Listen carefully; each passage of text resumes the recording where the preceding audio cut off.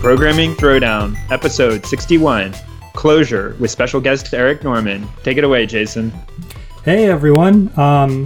If you're a longtime listener, you may remember we did an episode on Lisp almost 3 years ago, and we're coming back, and we're covering it in a lot of detail.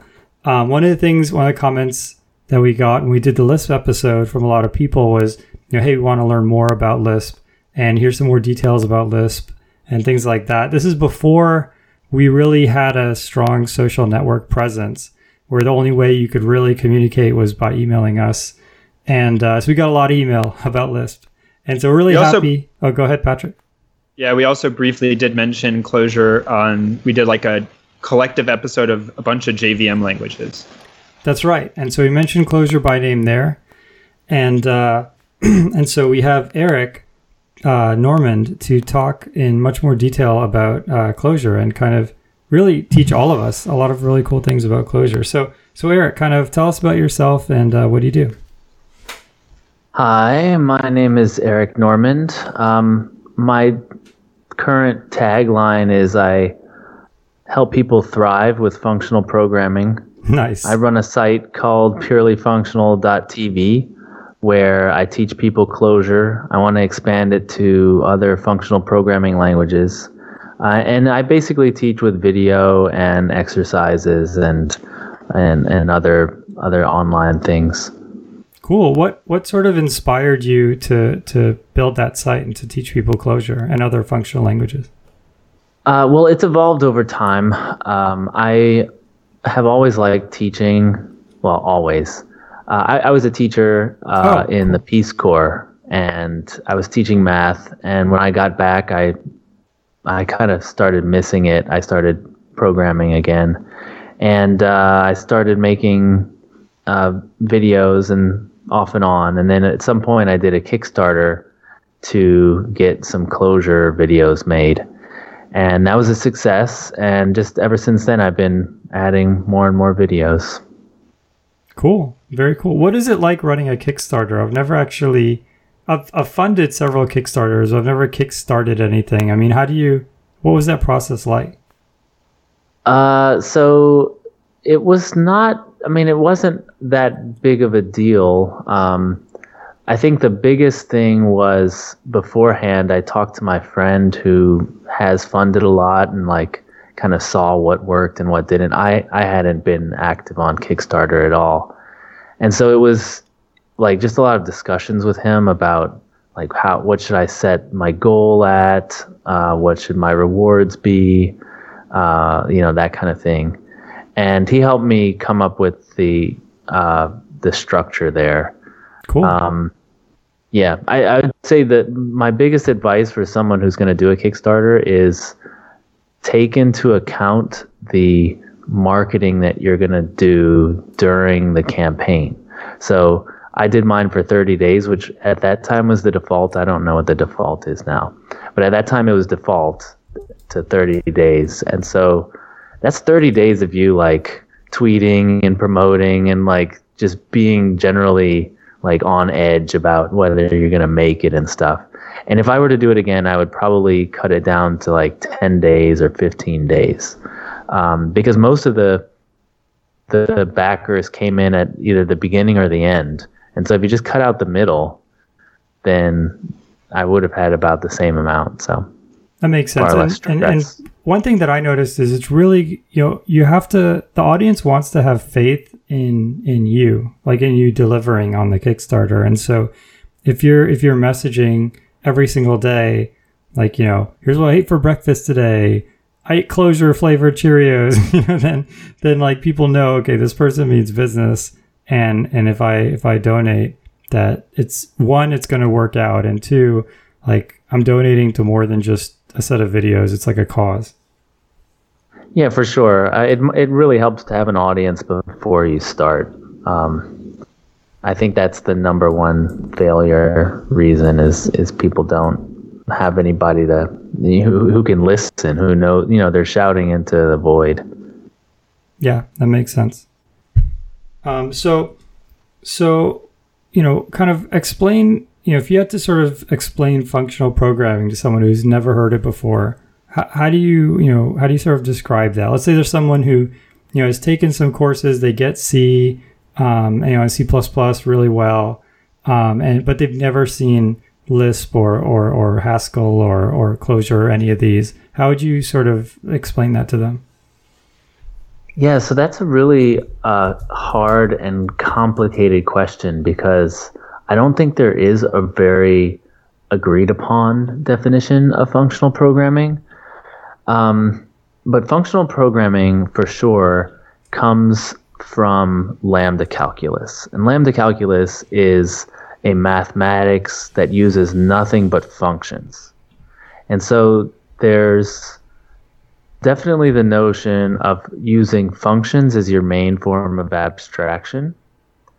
And functions are higher order. That means that they can be passed to other functions as arguments, and you can return functions from arguments. So functions are values that you can pass around.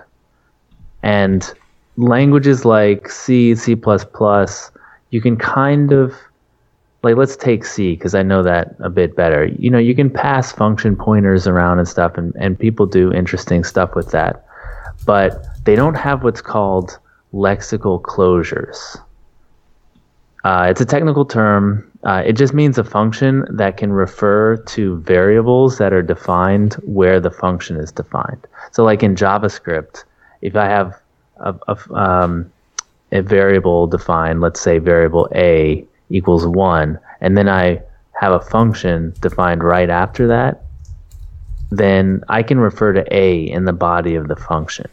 You can't do that in C.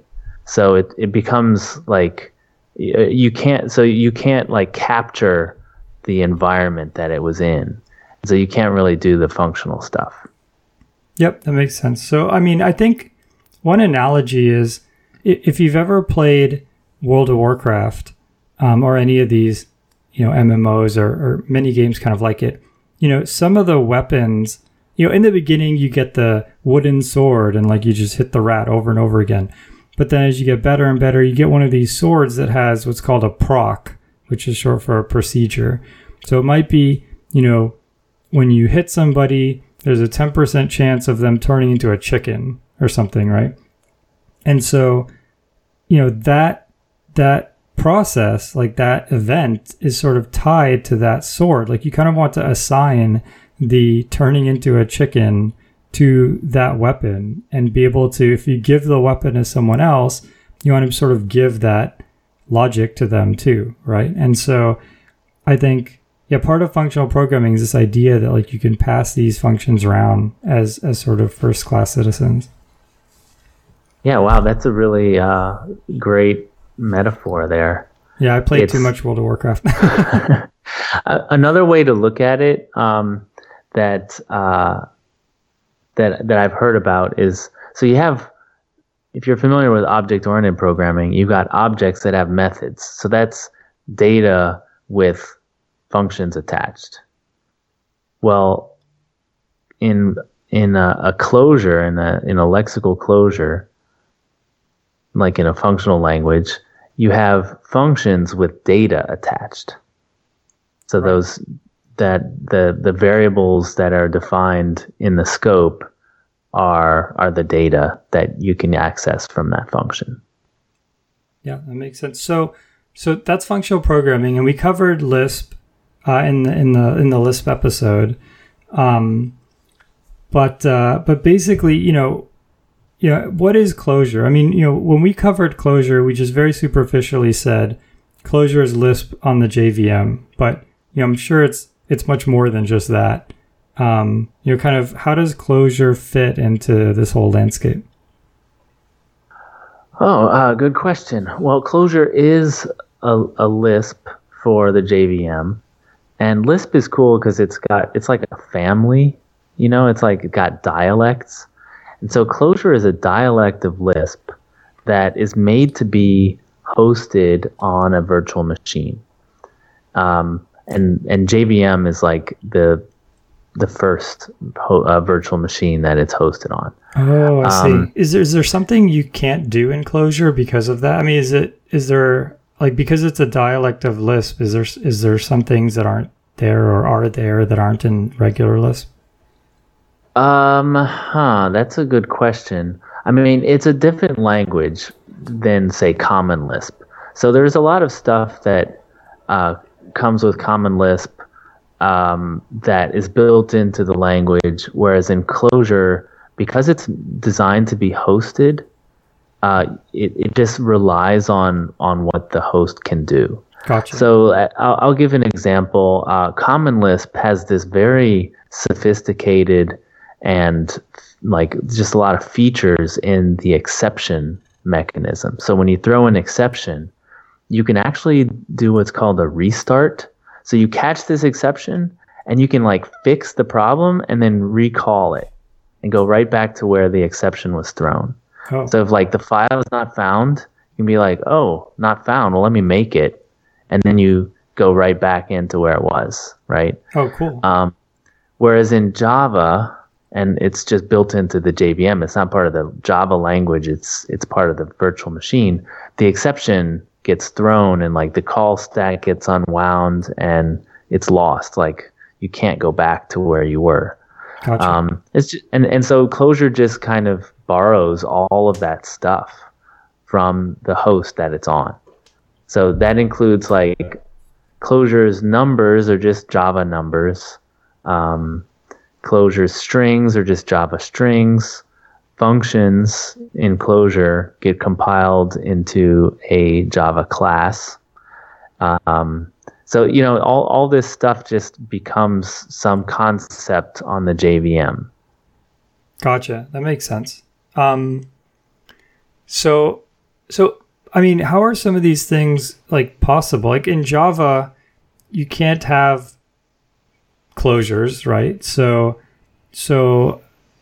I mean, I'm assuming Clojure can't be built in Java. It has to, like, in other words, like the concept of closures have to be added in machine code, I guess, to the JVM or something. Well, actually, it's really interesting how it's implemented. So what most of the language is written in Java. Most of the data structures, most of like the logic and the compiler, it's all in Java. The way closures are implemented is like I said, there's a class, and when you have a new function that you're compiling, it extends that class, that function class. Oh, I see. And the function class has a bunch of methods on it. And each method is a different signature. So it'll have the 0 argument method, it'll have the 1 argument method, the 2 argument method, etc. And the class that it compiles to will extend those.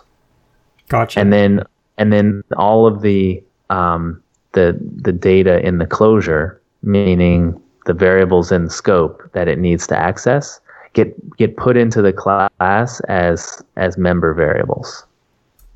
Okay, that makes sense. Yeah, that's very clever. It's awesome. Clever, and like it's a way to, you know, use the function or the method calls semantics of the JVM from, you know, without having to like invent some other mechanism. Right. That makes sense. So so sort of, you know, for somebody who's maybe, you know, really into web development, or you've done a lot of maybe C++ kind of backend work, C++, Java, like why should they learn Clojure? You know, for someone who's already mastered, you know, one or two or several languages, like what, you know, we always talk about this metaphor of the toolbox and how there's not one sort of magic language. It's just the same as there's not one magic wrench that just does everything, or not one magic tool that just does everything. That's a wrench and a hammer and a, you know, whatever. And so, you know, if someone wants to, you know, assemble this sort of toolbox of languages that's sort of comprehensive, what sort of does Clojure add to that toolbox? That is a really great question. And it's something that I don't think is really fully answered. I can tell you, like, there's no general, like, one answer to satisfy that question. I'll tell you why I like it, and some also why people I know like it too. So when it first came out, the big story behind Clojure was that it handled concurrency really well. So the JVM has a lot of Java, the language has a lot of libraries and stuff for handling concurrency, and there's books written about how to do concurrency right on the JVM. Yeah, it's very hard. The problem is, yeah, it's hard. Like, you have to read this book and then do everything right, or you're going to get bugs. Yeah. And what Rich Hickey, the creator of Clojure, did is he took that book and basically built the language around that, so it works that way. Like, it's very hard to like not do it that way. So a lot of the primitives in the language, like, there's all sorts of stuff in Java, like you use the volatile keyword and you have to you make stuff immutable and things like that. Like, all of that is just taken care of for you. So it has this really nice story of, like, concurrency is the default, and it works really easily right out of the box. And that is true, and it's really nice. And it's weird when I go to another language and I'm like, well, how do I do this at the same time? And like, oh, well, you can't, or you have to do this other completely like boilerplate system to get something else to run at the same time. Yep.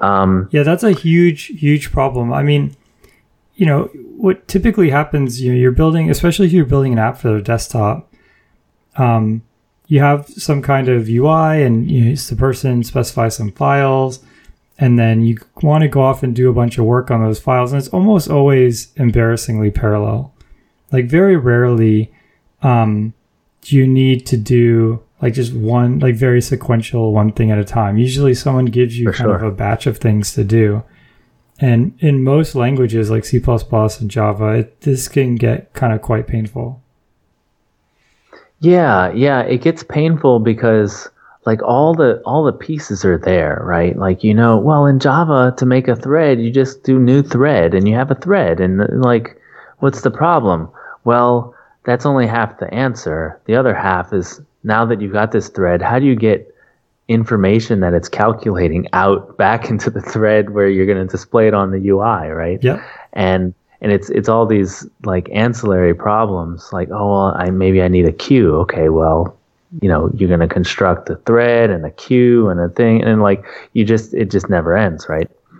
Yeah. Whereas totally. in Clojure, it's as simple as, well, I'll just have there's a bunch of different primitives. One of them is called an atom. And an atom is like the simplest kind of shared state. It's just one pointer that you can change. And you can have multiple threads accessing this pointer. You can read from it, or you can write to it. And it's thread safe. And this goes into, like, why one of the reasons I really like it is the focus of Clojure is on this simplicity of separating out all the different problems and solving them independently so that you can compose them back together. So you have the atom, and all it does is keeps one pointer and makes sure that whenever you transition from one state to the next, you're transitioning from a consistent state to another consistent state, like in a transaction. Gotcha. Right? You can't see it halfway done. And that is what allows multiple threads to read and write to it. I mean, really with very little code. You don't have to deal with locks and stuff like that. It's all handled by the atom. And this simplicity of sort of here's the right tool for the job, and like the language just kind of gets out of your way. I really appreciate that. Yeah, it makes sense. I mean, most of the time, you don't need to do these like hog wild things where you have 3 different threads all updating the UI at the same time. I mean, these things were important, in the 90s, but now it's like if you have 3 threads and each one locks the UI, updates it, and unlocks it, computers are fast enough where we don't need that level of control. And if you are willing to sacrifice the level of control, you could have a much cleaner language. Yeah, for sure. So most people want to build. I mean, there's people like Patrick who do crazy robotic stuff, homebrew stuff. He's got a drone firing lasers at people who come up to his house. But for the rest of us, like the other 99% of us, we're either building a website, a desktop app, which could include like a server that's serving web pages, or a mobile app like an iPhone app or an Android app. So can you do these 3 things, like any or all of these things in Clojure? How does that kind of work? Yes, for sure. So the easiest one is the web app. Web apps have been done in Java for a long time. There's a thing in Java called servlet interface, and most of the Clojure web systems are some wrapper that uses the servlet API. There's the Clojure ecosystem, web ecosystem, is evolving right now, but for a long time, the main system was called Ring, and it was kind of like Rack in Ruby, and all it would do is it would take the request and turn it into a map, and it had a standard format. The request method was under a certain key, and it was a string, and then the port was a different key, and it was a number, and the body was so you could get this map, and then you did whatever you want with it, and then you would return a response. There's another map in a similar format, and then there's 3 concepts. There's the adapter, which is the thing that connects to the servlet API or whatever API you're using to do the web stuff. So that adapter connects to the API and converts requests into the Ring request, and then converts the Ring response back into an HTTP response. And then you have your handlers, which are functions from request to response, and then what's called middleware, which transform the request or the response as it passes through. So it actually transforms the handler into a new handler. Yep, that makes sense. So you would basically construct your web app out of these pieces.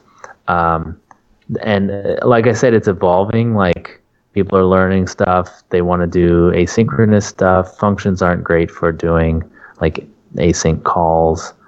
But that's still the main idea, is that you got this request map and a response map. Yeah, that makes sense. So basically, all of the ideas, if you're used to doing Java, server-side web development, all of those ideas kind of translate almost one-to-one to Clojure. And someone has written adapters so you can kind of work in a completely Clojure environment and not have to worry about all of those bridges. That's right. And it's to me, it feels much cleaner and, how do I put this? It's much more direct. So in like the servlet API, you get this request object that you like query, like, well, what, you call the method like get method, right? Yep. Which gives you the HTTP method and stuff like that. And So you really have to understand this API really well and like look up the docs. And then when you do the response, you have to like do set header and you're not supposed to call set header after you've like piped in the body, and like there's all sorts of like rules for how to use these things. And to me that's like really hard to keep track of. Yeah, totally. And so in Ring, the adapter is supposed to handle that. So you handle that one time, right? Like the adapter, once it's well written and conforms to the API and to the Ring spec, it's done. It's like you can just close that book and say, well, version whatever, it's done. And that's the kind of thing I really appreciate with the Clojure community. There's actually libraries that they're like, it's done, we finished. Nice. It's not like this continuing thing like, oh, well, we're trying to adapt it to this other situation so you don't have this problem, and we solved it. Yeah, that totally makes sense. What about like mobile? If you're building an iPhone app or Android app, can you do that in Clojure? So there's a couple of options. I don't think that this is being done so much anymore, but because the Clojure runs on the JVM, it can run on the Android JVM, the Dalvik JVM. Okay. But I think the most of the work now is in React Native. Gotcha. There was some stuff with PhoneGap. So we didn't talk about this, but Clojure also compiles to JavaScript. And I talked about it being hosted on the JVM. Well, another host that Clojure can run on is JavaScript. Oh, nice. And when it's compiled to JavaScript, it's called ClojureScript. Oh, it's does it use basically the same V8 or language. SpiderMonkey or both? I mean, it's whatever you want. It's JavaScript, so you can run it on any of the JavaScript very VMs. Nice. That is super cool. You can run on Node. You can run it, serve it through a web app and use it like whatever browser they've got. Run it. You can do React Native. You can do Electron. I mentioned PhoneGap. People have been doing that for a while.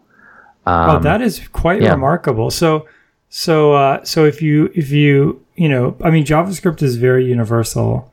But if you just let's say you just hate JavaScript, or you're programming something in a certain paradigm where a functional language would be much better, or at least Clojure would be much better, then you can actually write Clojure and it will compile or transpile down to JavaScript. That's pretty cool. That's right. And you said the word transpile, and that's what it's doing. But a lot of times when people think transpile, they think CoffeeScript.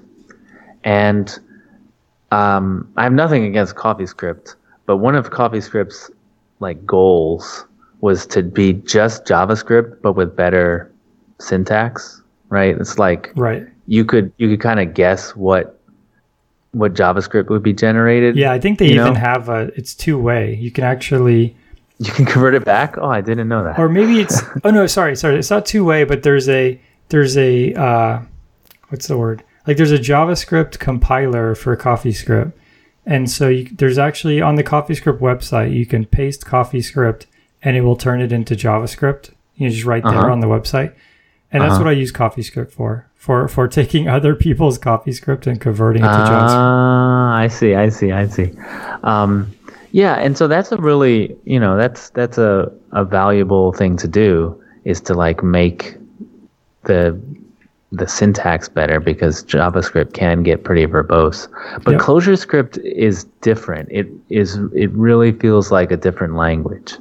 Oh, I see. And by that token, when you transpile it, you get JavaScript that's kind of unintelligible, because it's meant to be. It's almost like looking at assembly or something. Right, exactly. So it doesn't do like asm.js. Functions compile into, Clojure functions compile into JavaScript functions. A lot of the like, if statements and stuff, like you could read them. What gets hairy is that it does the compiler does some optimizations. So, what looks like a regular function call is actually going to turn into, in JavaScript, a dot call. Functions in JavaScript actually have methods, and one of them is dot call.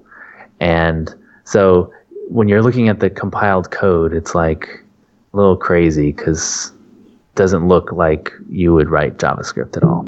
Yeah, that makes sense. But that's okay because the source mapping is all in there. So when you look at it in your like Chrome DevTools, you're looking at the ClojureScript code, and you're getting line numbers from your ClojureScript code, like through the whole stack trace. Nice. Yeah, so source mapping, and maybe actually it'd be amazing if you could explain it, because I have no idea how it works. But basically, I've used it for TypeScript, and what it does under the hood, I don't know. Hopefully, maybe Eric can educate all of us. But on the surface, you've written in TypeScript, but the person in the browser is still executing JavaScript. The person could be you. And when you get an error, you don't want it to just show you this complete unintelligible JavaScript. You want the error to actually redirect back to your code that you can actually modify. And the source map helps make that happen. Yeah, for sure. That's a great explanation. It's like if you're gonna serve up some JavaScript, usually you're gonna minify it and like maybe uglify it. And so it's gonna be like one long line of JavaScript. And that's going to be impossible to debug. And it's going to say line 1, like bug on line 1. There's always line 1. Exactly. So they came up with this system, the browser makers came up with this system where you have this other file that's included along with it that gives you the ranges of code in that original file and the line that they correspond to in the original file, in the code that you wrote. Gotcha. And that works for JavaScript and CSS, I think, and because people minify that too. Yeah. And so it's really nice now because they've got it where you can put breakpoints. You can debug it and step through line by line, like what you think of as a line, because it's the code you wrote. Like you can put a breakpoint there and walk through line by line, even though it is compiled into some crazy JavaScript that you can't read. Oh man, that's awesome. Yeah. I never actually knew you could do that. I always had unminified code when I was debugging. But yeah, I never needed to do that. That's cool. Yeah, and that's actually largely thanks to one system that the ClojureScript compiler uses. It's called the Google Clojure compiler, and that's Clojure with an S, Google Clojure. Right. The ClojureScript compiler is a very simple, kind of naive compiler, but it outputs code that the Google Clojure compiler can read. The Google Clojure compiler is what Gmail is built in, and it does some really aggressive optimizations. There's different modes, but like when you're gonna release your code, like it does all this crazy optimizations on it, like totally analyzing code paths and like eliminating functions you don't call and things like that. Yeah, just to sort of explain, because it's super confusing. So there's a Google Clojure compiler. Yeah, I think the naming is really terrible. Yeah, it's spelled with an S, and it has nothing to do with Clojure, at least directly. All it does is it takes JavaScript code and it makes it faster and more efficient. Just like you could have think of it as like an optimizer, right? You could have you could compile your code with -O. -O0, which no optimizations, or you can compile your code with -O3, and it produces, even though it's the same code, same logic, it produces a totally different binary, and that binary has all sorts of crazy, GCC optimizations baked into it. And so Clojure is kind of like compiling with -03, but it's in JavaScript. And so JavaScript goes in, JavaScript goes out, but the JavaScript that comes out is a much more efficient representation of what you originally intended.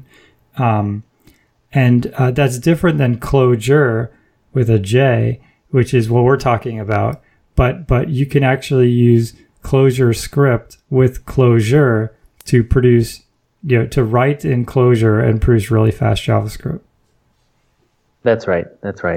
And I mean, it is some really cool technology. It's from Google. That's what they use to produce Gmail. And I mean, there's stuff like what's called splitting, module splitting, which means like, okay, so imagine you're developing this web app, and like your front page is going to have some JavaScript on it, but you don't have to be logged in to do it. And most people who go to that front page aren't going to log in. Then there's all the people who log in, and they're going to have this like rich web app experience, so a ton of JavaScript. And the thing is, you don't want to serve that big JavaScript to just the people who just go to the front page. So the idea behind splitting is that the compiler can analyze your code and figure out, well, the front page uses, this bit of code, the back end uses this bit of code, and then this bit of code is shared between the two. So you can cache that one that's shared between the two and only serve the homepage code and that shared code to the people who are visiting the front of your site. Gotcha. And then after they log in, they can get the rest of the code. So it's a way to like optimize the experience for people who don't need that part of the code. Cool. Yeah, that makes sense. I mean, one thing that people might not realize, there's an incredible amount of energy spent on making, especially the front page of any site, load very quickly. There's statistics that show for every, maybe 10 milliseconds, and of course it depends on different products and different sites, but for every 10 milliseconds that the front page takes to load, you lose, X% of your customers, and it's like pretty significant. So if Clojure can kind of separate that and speed that up, it's awesome. Yeah, and that's exactly the reason that people want to do it. It's just that speed of first load, but still provide some JavaScript, and then not having to the recommendations are to do all of that manually, like keep 2 files of JavaScript and keep that manually. That's crazy. Yeah, it's way too much work. Yeah, it's too much work. And so we've been talking about all this cool stuff we can do. The thing is, the development experience, in my opinion, is better than the JavaScript development experience. So it's not like it's you get this great language, but then you've lost something because you have to have all this tooling and stuff. Let me give a little history. About 4 years ago, I was doing a lot of front-end development, back-end and front-end, but specifically I was working on like a JavaScript app. And 4 years ago, the space wasn't so developed. I don't think Angular was even out yet. Backbone was new. Like it was all this stuff. Mm-hmm. And we were using cat, the Unix command, to put different JavaScript files together. Oh, no. There was no Bower and Grunt. I don't even know what they are. Yeah. And so it was very simple times, and it worked. It worked. And then I went into ClojureScript, and I was doing the way you do it in ClojureScript, and ClojureScript was really new, so a lot of it was like raw, but it was evolving very quickly. And then I had to go back to JavaScript for another job, and I was just shocked I mean, the number of tools you need and libraries and like, oh, you're still using Grunt? You should be using Yank or whatever it's called, Yarn, Yeah. NPM. Like, NPM didn't exist when I left JavaScript before. And it's like, it is just so crazy how many libraries and tools you need to develop nowadays in JavaScript. And yeah, and it sounds like the Clojure script is easier to work with than Emscripten. So there's, if you've ever used that, it's a total nightmare. I don't even know what that is. Oh, Emscripten is this thing where it takes C++ code and turns it into JavaScript. It actually goes through LLVM and then goes LLVM to JavaScript. And Zynga used it for all of their games. So the idea is for games, yeah. Yeah, if you play like Zynga Poker on your phone, that's almost all C++ code. There's just a little bit of iOS or Android code to handle the drawing and things like that. If you play Zynga Poker on, say, like Facebook.com or I don't know if even Zynga.com, but on the web version, that's also C++ code, the same code, but it's been translated to JavaScript with Emscripten. And talking to people who've worked at Zynga, it's just a total nightmare. I mean, if you have a bug in the C++ part, you just have to catch it on mobile. Like if there's some bug where if someone gets all 4 aces, it crashes or something, you just won't catch it on the web. Like it's lost. You just have to hope that you have that same bug on mobile. Well, I mean, I'll tell you, I don't mean to bash on all these languages. I love languages; they're great. But I recently had to work in C++, and I don't know C++, so it's totally new to me. So I was already dealing with all of the novelty of everything. But the build system, I mean, we were just taking it took me over a week to get it to build on my machine.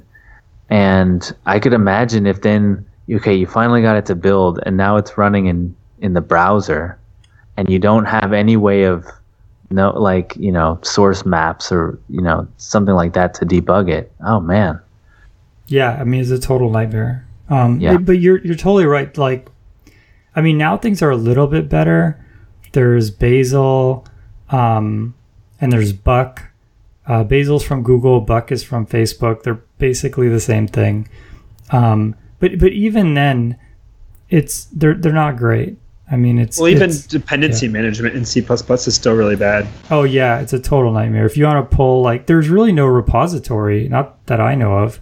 There's not really a central repository of C++. I don't even know how that would work because you wouldn't be able to keep the binary because it's machine specific. Right. Oh yeah. I don't even know where to begin with that. I'm not in that world, and I'm glad I'm not. But it sounds like ClojureScript is better than that. Is more mature than that. Oh yeah, and I mean, the thing about JavaScript is it's a huge ecosystem. There's so many people in it. People are dissatisfied with their tools, and they write new tools, but there's so much to keep up with. Every 6 months, you have to rewrite your build system because it's not using the newest thing, and you need a feature from the newest one. Or, that's why in my personal website, I use cat. I have a make file and I cat JavaScript together, and JavaScript is kind of like that. You can do that, right? You can just take 2 bits of JavaScript and smush them together and you have a bigger bit of JavaScript. Yeah.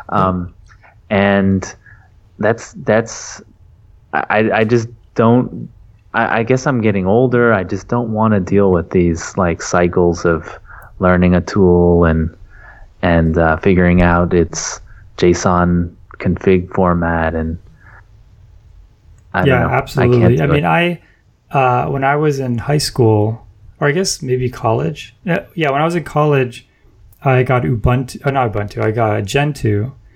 And for people who don't know, it takes about 18 hours to install, or at least at that time. It took about 18 hours to install Gentoo.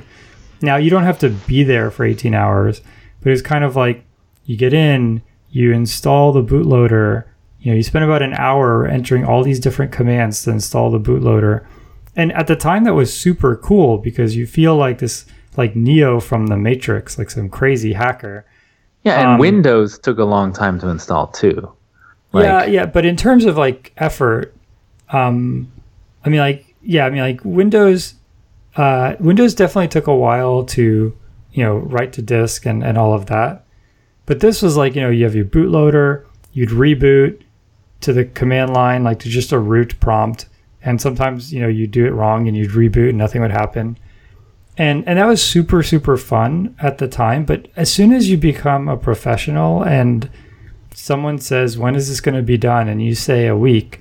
And then instead of taking 18 hours, it takes 30 hours to install your OS. You're kind of in big trouble. It is not fun anymore, And you immediately switch to, okay, I need something reliable, that's quick, that I could depend on. Yeah, sure. I mean, I remember I used to be like in the 90s, I used to run Linux, and it was kind of the same as you were saying. Like, it would take this huge amount of time to like select your video card and make sure that X Windows would work with it and get all the settings right. There was no auto detect at that time. And then at some point, I would just be like, okay, enough. I need to check my email. Like, I would just like use the barest X there was. The barest X Windows, the one where you boot into X Windows and you have to like right click to get a menu. Yeah, it's just like that or you just get a terminal. That horrible grid of like black and white dots, and your cursor is an X. Exactly. And you just have a terminal, and I would just type Netscape, and I would get a web browser. Oh, so nice. Yeah, good old days. Times. So let's say someone, has a website already in JavaScript, and it's using, a bunch of different libraries. It's using, random and using all sorts of different libraries. They rewriting it is totally off the books, but now they need to do something which Clojure is really good at. How does that work? Like, is there some type of interoperability layer? Yeah. So because Clojure and ClojureScript were designed to be hosted, the interop is just really seamless.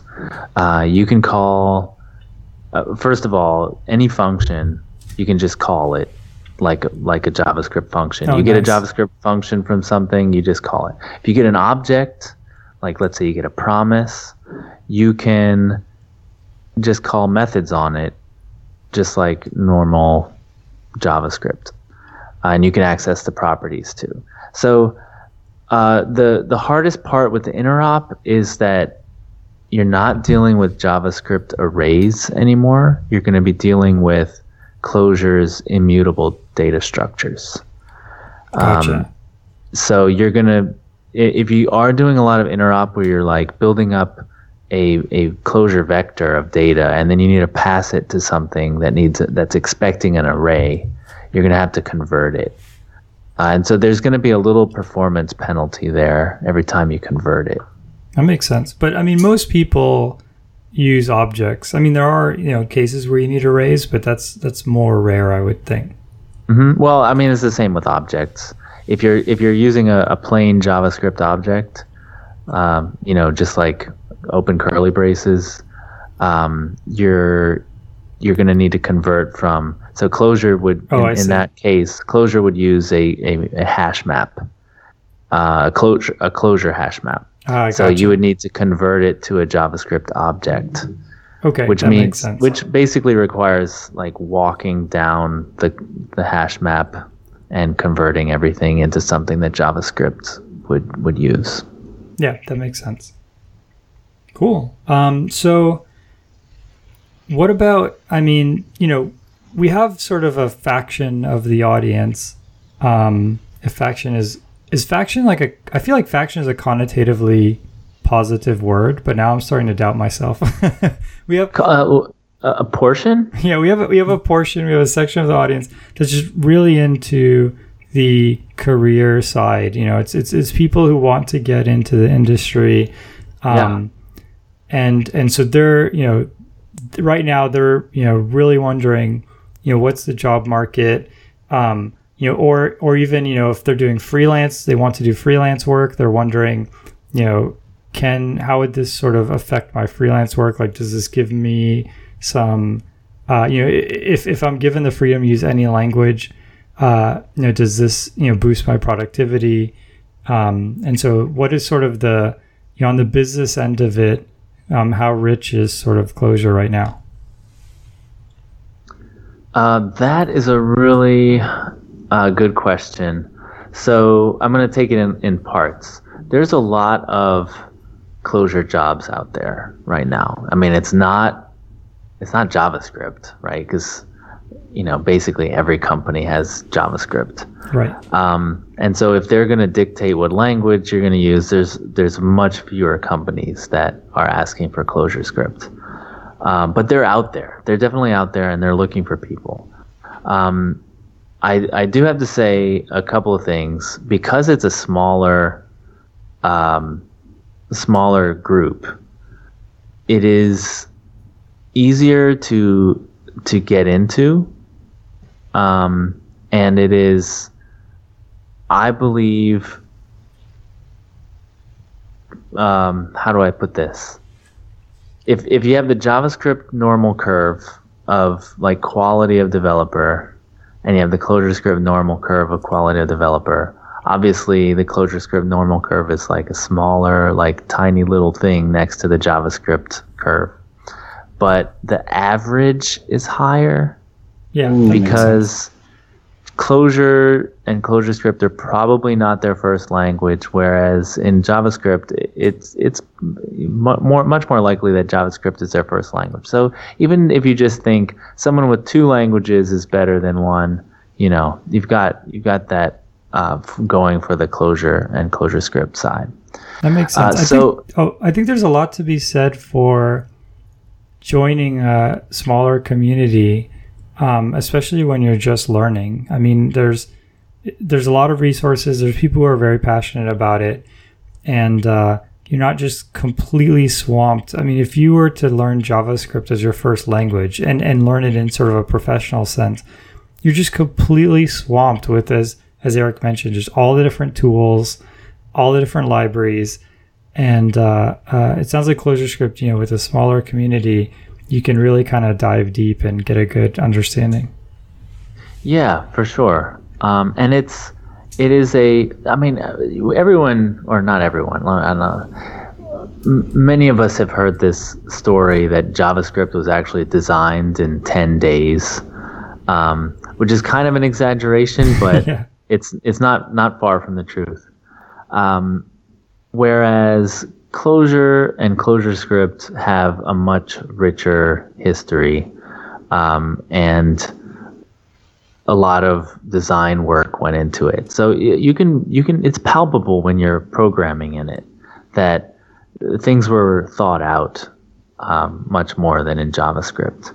Yeah, and I think, you know, things are starting to trend in the direction of more fully featured languages. I mean, if you look at Haskell and Scala, for example, they have type inferencing, and the browsers now are more sophisticated, so you can see the inferred type. And so, you know, a combination of the browser and the tooling getting more sophisticated, and also the projects just becoming more complex, it sort of dictates, you know, languages that are more, you know, principled. And so that's one of the reasons why there's just so many alternatives to JavaScript, like so many different ways you can write JavaScript, because people just can't get by with native JavaScript when the project gets very large and complicated. And so, yeah, I think ClojureScript would be a great first thing for people to learn. Yeah, I mean, I just did a workshop and we did ClojureScript. And a lot of them were first-time programmers, and it went well. the number of things we had to install. I think we had to install 2 programs on their computer.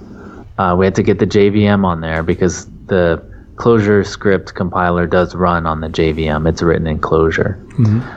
And then we had to get Leiningen, which is the Clojure project management tool. And with those 2 things, like, you're done. Like, even the editor, this is really crazy, but there's an editor called Nightlight that is just a plugin for Leiningen. So it runs, like, you just type line Nightlight and you get an editor that, you open your browser to a certain URL and you've got an editor editing the code in that project. Oh, nice. And you got live reloading with another plugin. So you're typing and, like, you can see the change in your browser. Like, you can see the effect of that. And so it's just an amazing experience that someone can type a couple commands at the terminal and get this development experience going. Yeah, very cool. Yeah. Now, you mentioned freelancing. So that one, I think, is probably where you're going to see the most bang for your buck. Like, if you really can choose whatever language you want, which I think is the case in a lot of freelance situations. Yep. I mean, it is it's so much better than JavaScript in my experience. Like, if I was going to do freelance, I would do Clojure and ClojureScript, no doubt.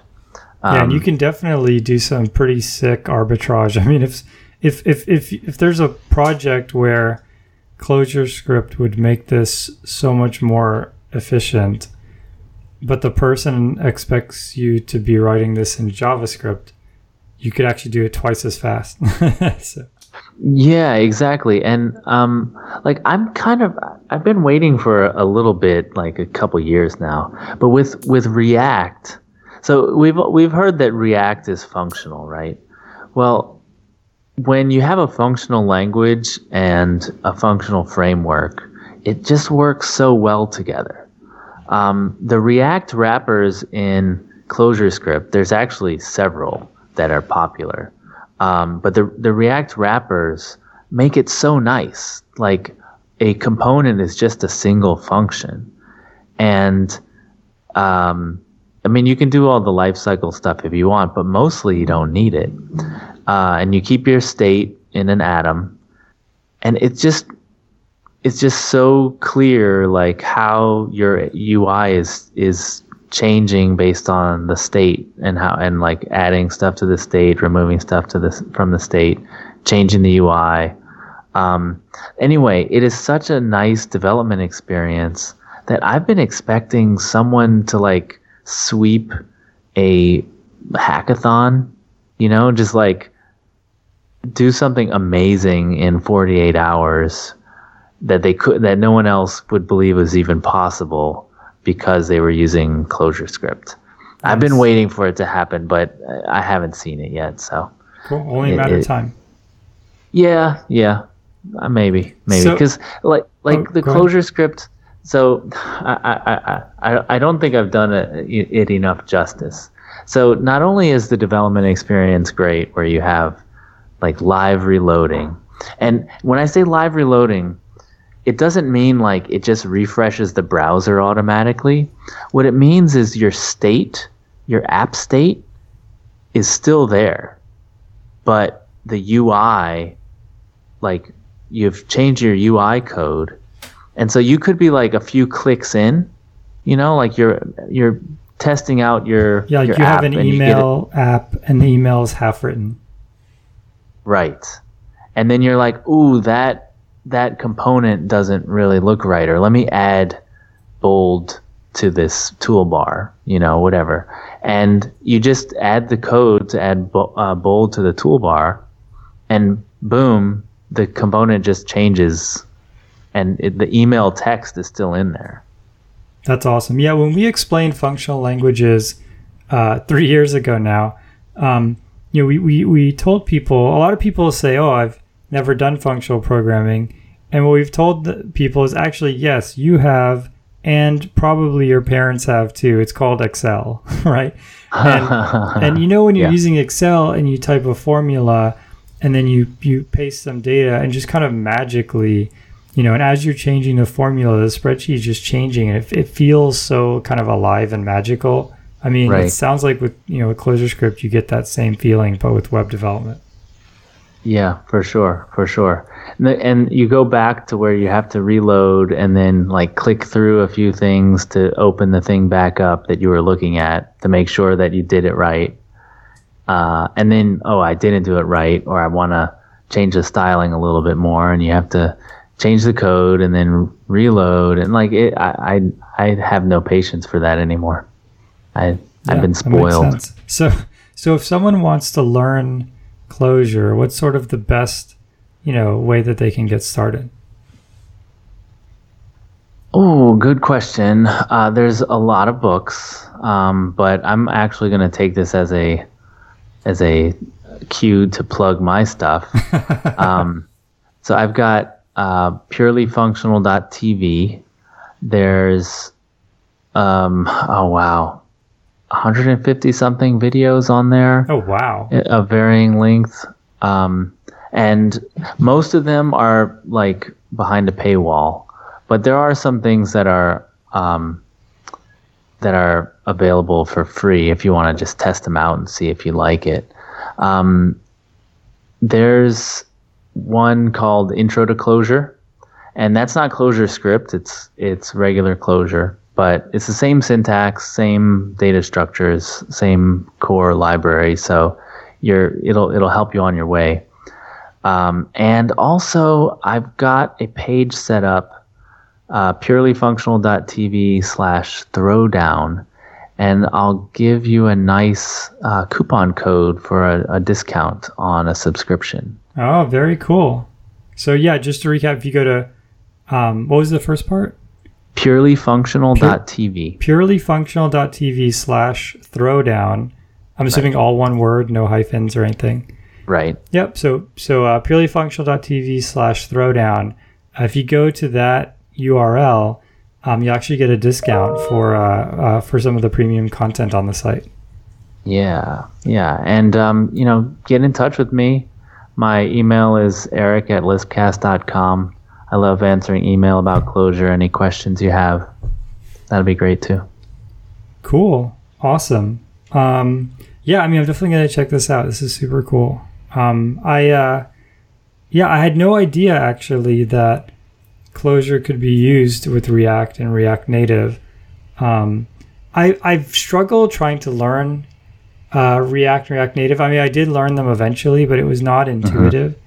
Mm-hmm. And so I'm going to give this a shot and see if it feels more natural. It's weird. I feel as if there are some things like, I'm trying to think of a good example. I think actually JavaScript is one of them. Like JavaScript felt natural to me insofar as when I was doing it, I was just inspired to keep doing it.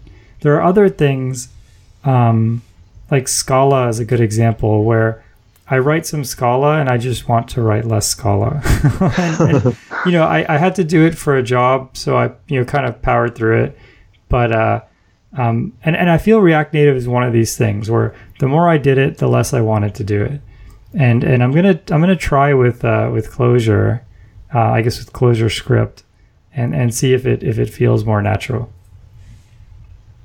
Well, I actually had the same experience. I was using JavaScript in React Native for a client, and it was, there was just so much to learn. That was the real thing. It's like I want to get something done, but there's all this life cycle things, and a lot of the tooling was kind of weird, and then there was all the styling and the new components that you had to learn. Yeah. And then the biggest thing of all, which I don't think we ever solved, I think no one has solved this yet, the routing, which I don't like. I don't do much mobile development. Apparently routing is like really important, and I just don't get it. Yeah, same here. But but it has to do with like keeping track of the back button, and stuff can slide in from the right and slide in from the bottom, and like you want it when you hit the back button, like you want it to remember the right thing to go to. Anyway, apparently that's a hard problem, and I then was like, well, I got my bearings in the React Native, and that was cool. And so then I tried it with ClojureScript, and it was just so fun. Now, I didn't make like a complicated app with a lot of screens and stuff, but it actually felt like, wow, I can now make all those little apps that I thought should be easy to do. Like I wanted to make a tip calculator or something. Yeah, exactly. Like I want to track I run, so I want to track my runs, and I use Runkeeper, but it's like overly complicated for what I need. I just want something like I click a button and I start running, and that I did it, and it's so nice. So I'm actually making a course about that app that I made. Cool. I've given a talk about it, and yeah, it's a really simple app you can make, and it shows off how nice that live reloading is. So you're tweaking the UI, and it just magically changes in your little iOS simulator. Very cool. So I think that kind of wraps it up. So Merry Christmas, Happy Kwanzaa, Happy Hanukkah, other things I might have missed, because this episode will probably go out, around that time. Have happy holidays and all that. Thank you everyone out there for supporting the show. Thank you, Eric, for coming on the show and explaining Clojure to us. And we really appreciate your time. There's do you want to give a shout out to the link one more time so people can get that discount? Yeah, purelyfunctional.tv/throwdown. Cool. So there it is, and have fun, happy hacking. Hopefully you have a cool Christmas project. Like Patrick's probably going to build, as I said, some robot that will terrorize his neighborhood. I feel like you're just going to make the feds show up at my door. Yeah. I don't really have anything in mind, but actually, I do plan on doing a lot of drawing. I wrote a script for a game, but this is like a role playing, like one of these RPG games where it's a lot about kind of dialogue and characters, and so now I want to actually go and draw all those characters. I think I'll probably make that my Christmas project. But whatever your project really is, cool. Get away have from the fun computer. And have a happy Christmas, and we'll see all you listeners next year. The intro music is AXO by Binar Pilot. Programming Throwdown is distributed under a Creative Commons Attribution Share-alike 2.0 license. You're free to share, copy, distribute, transmit the work, to remix, adapt the work, but you must provide attribution to Patrick and I, and share alike in kind.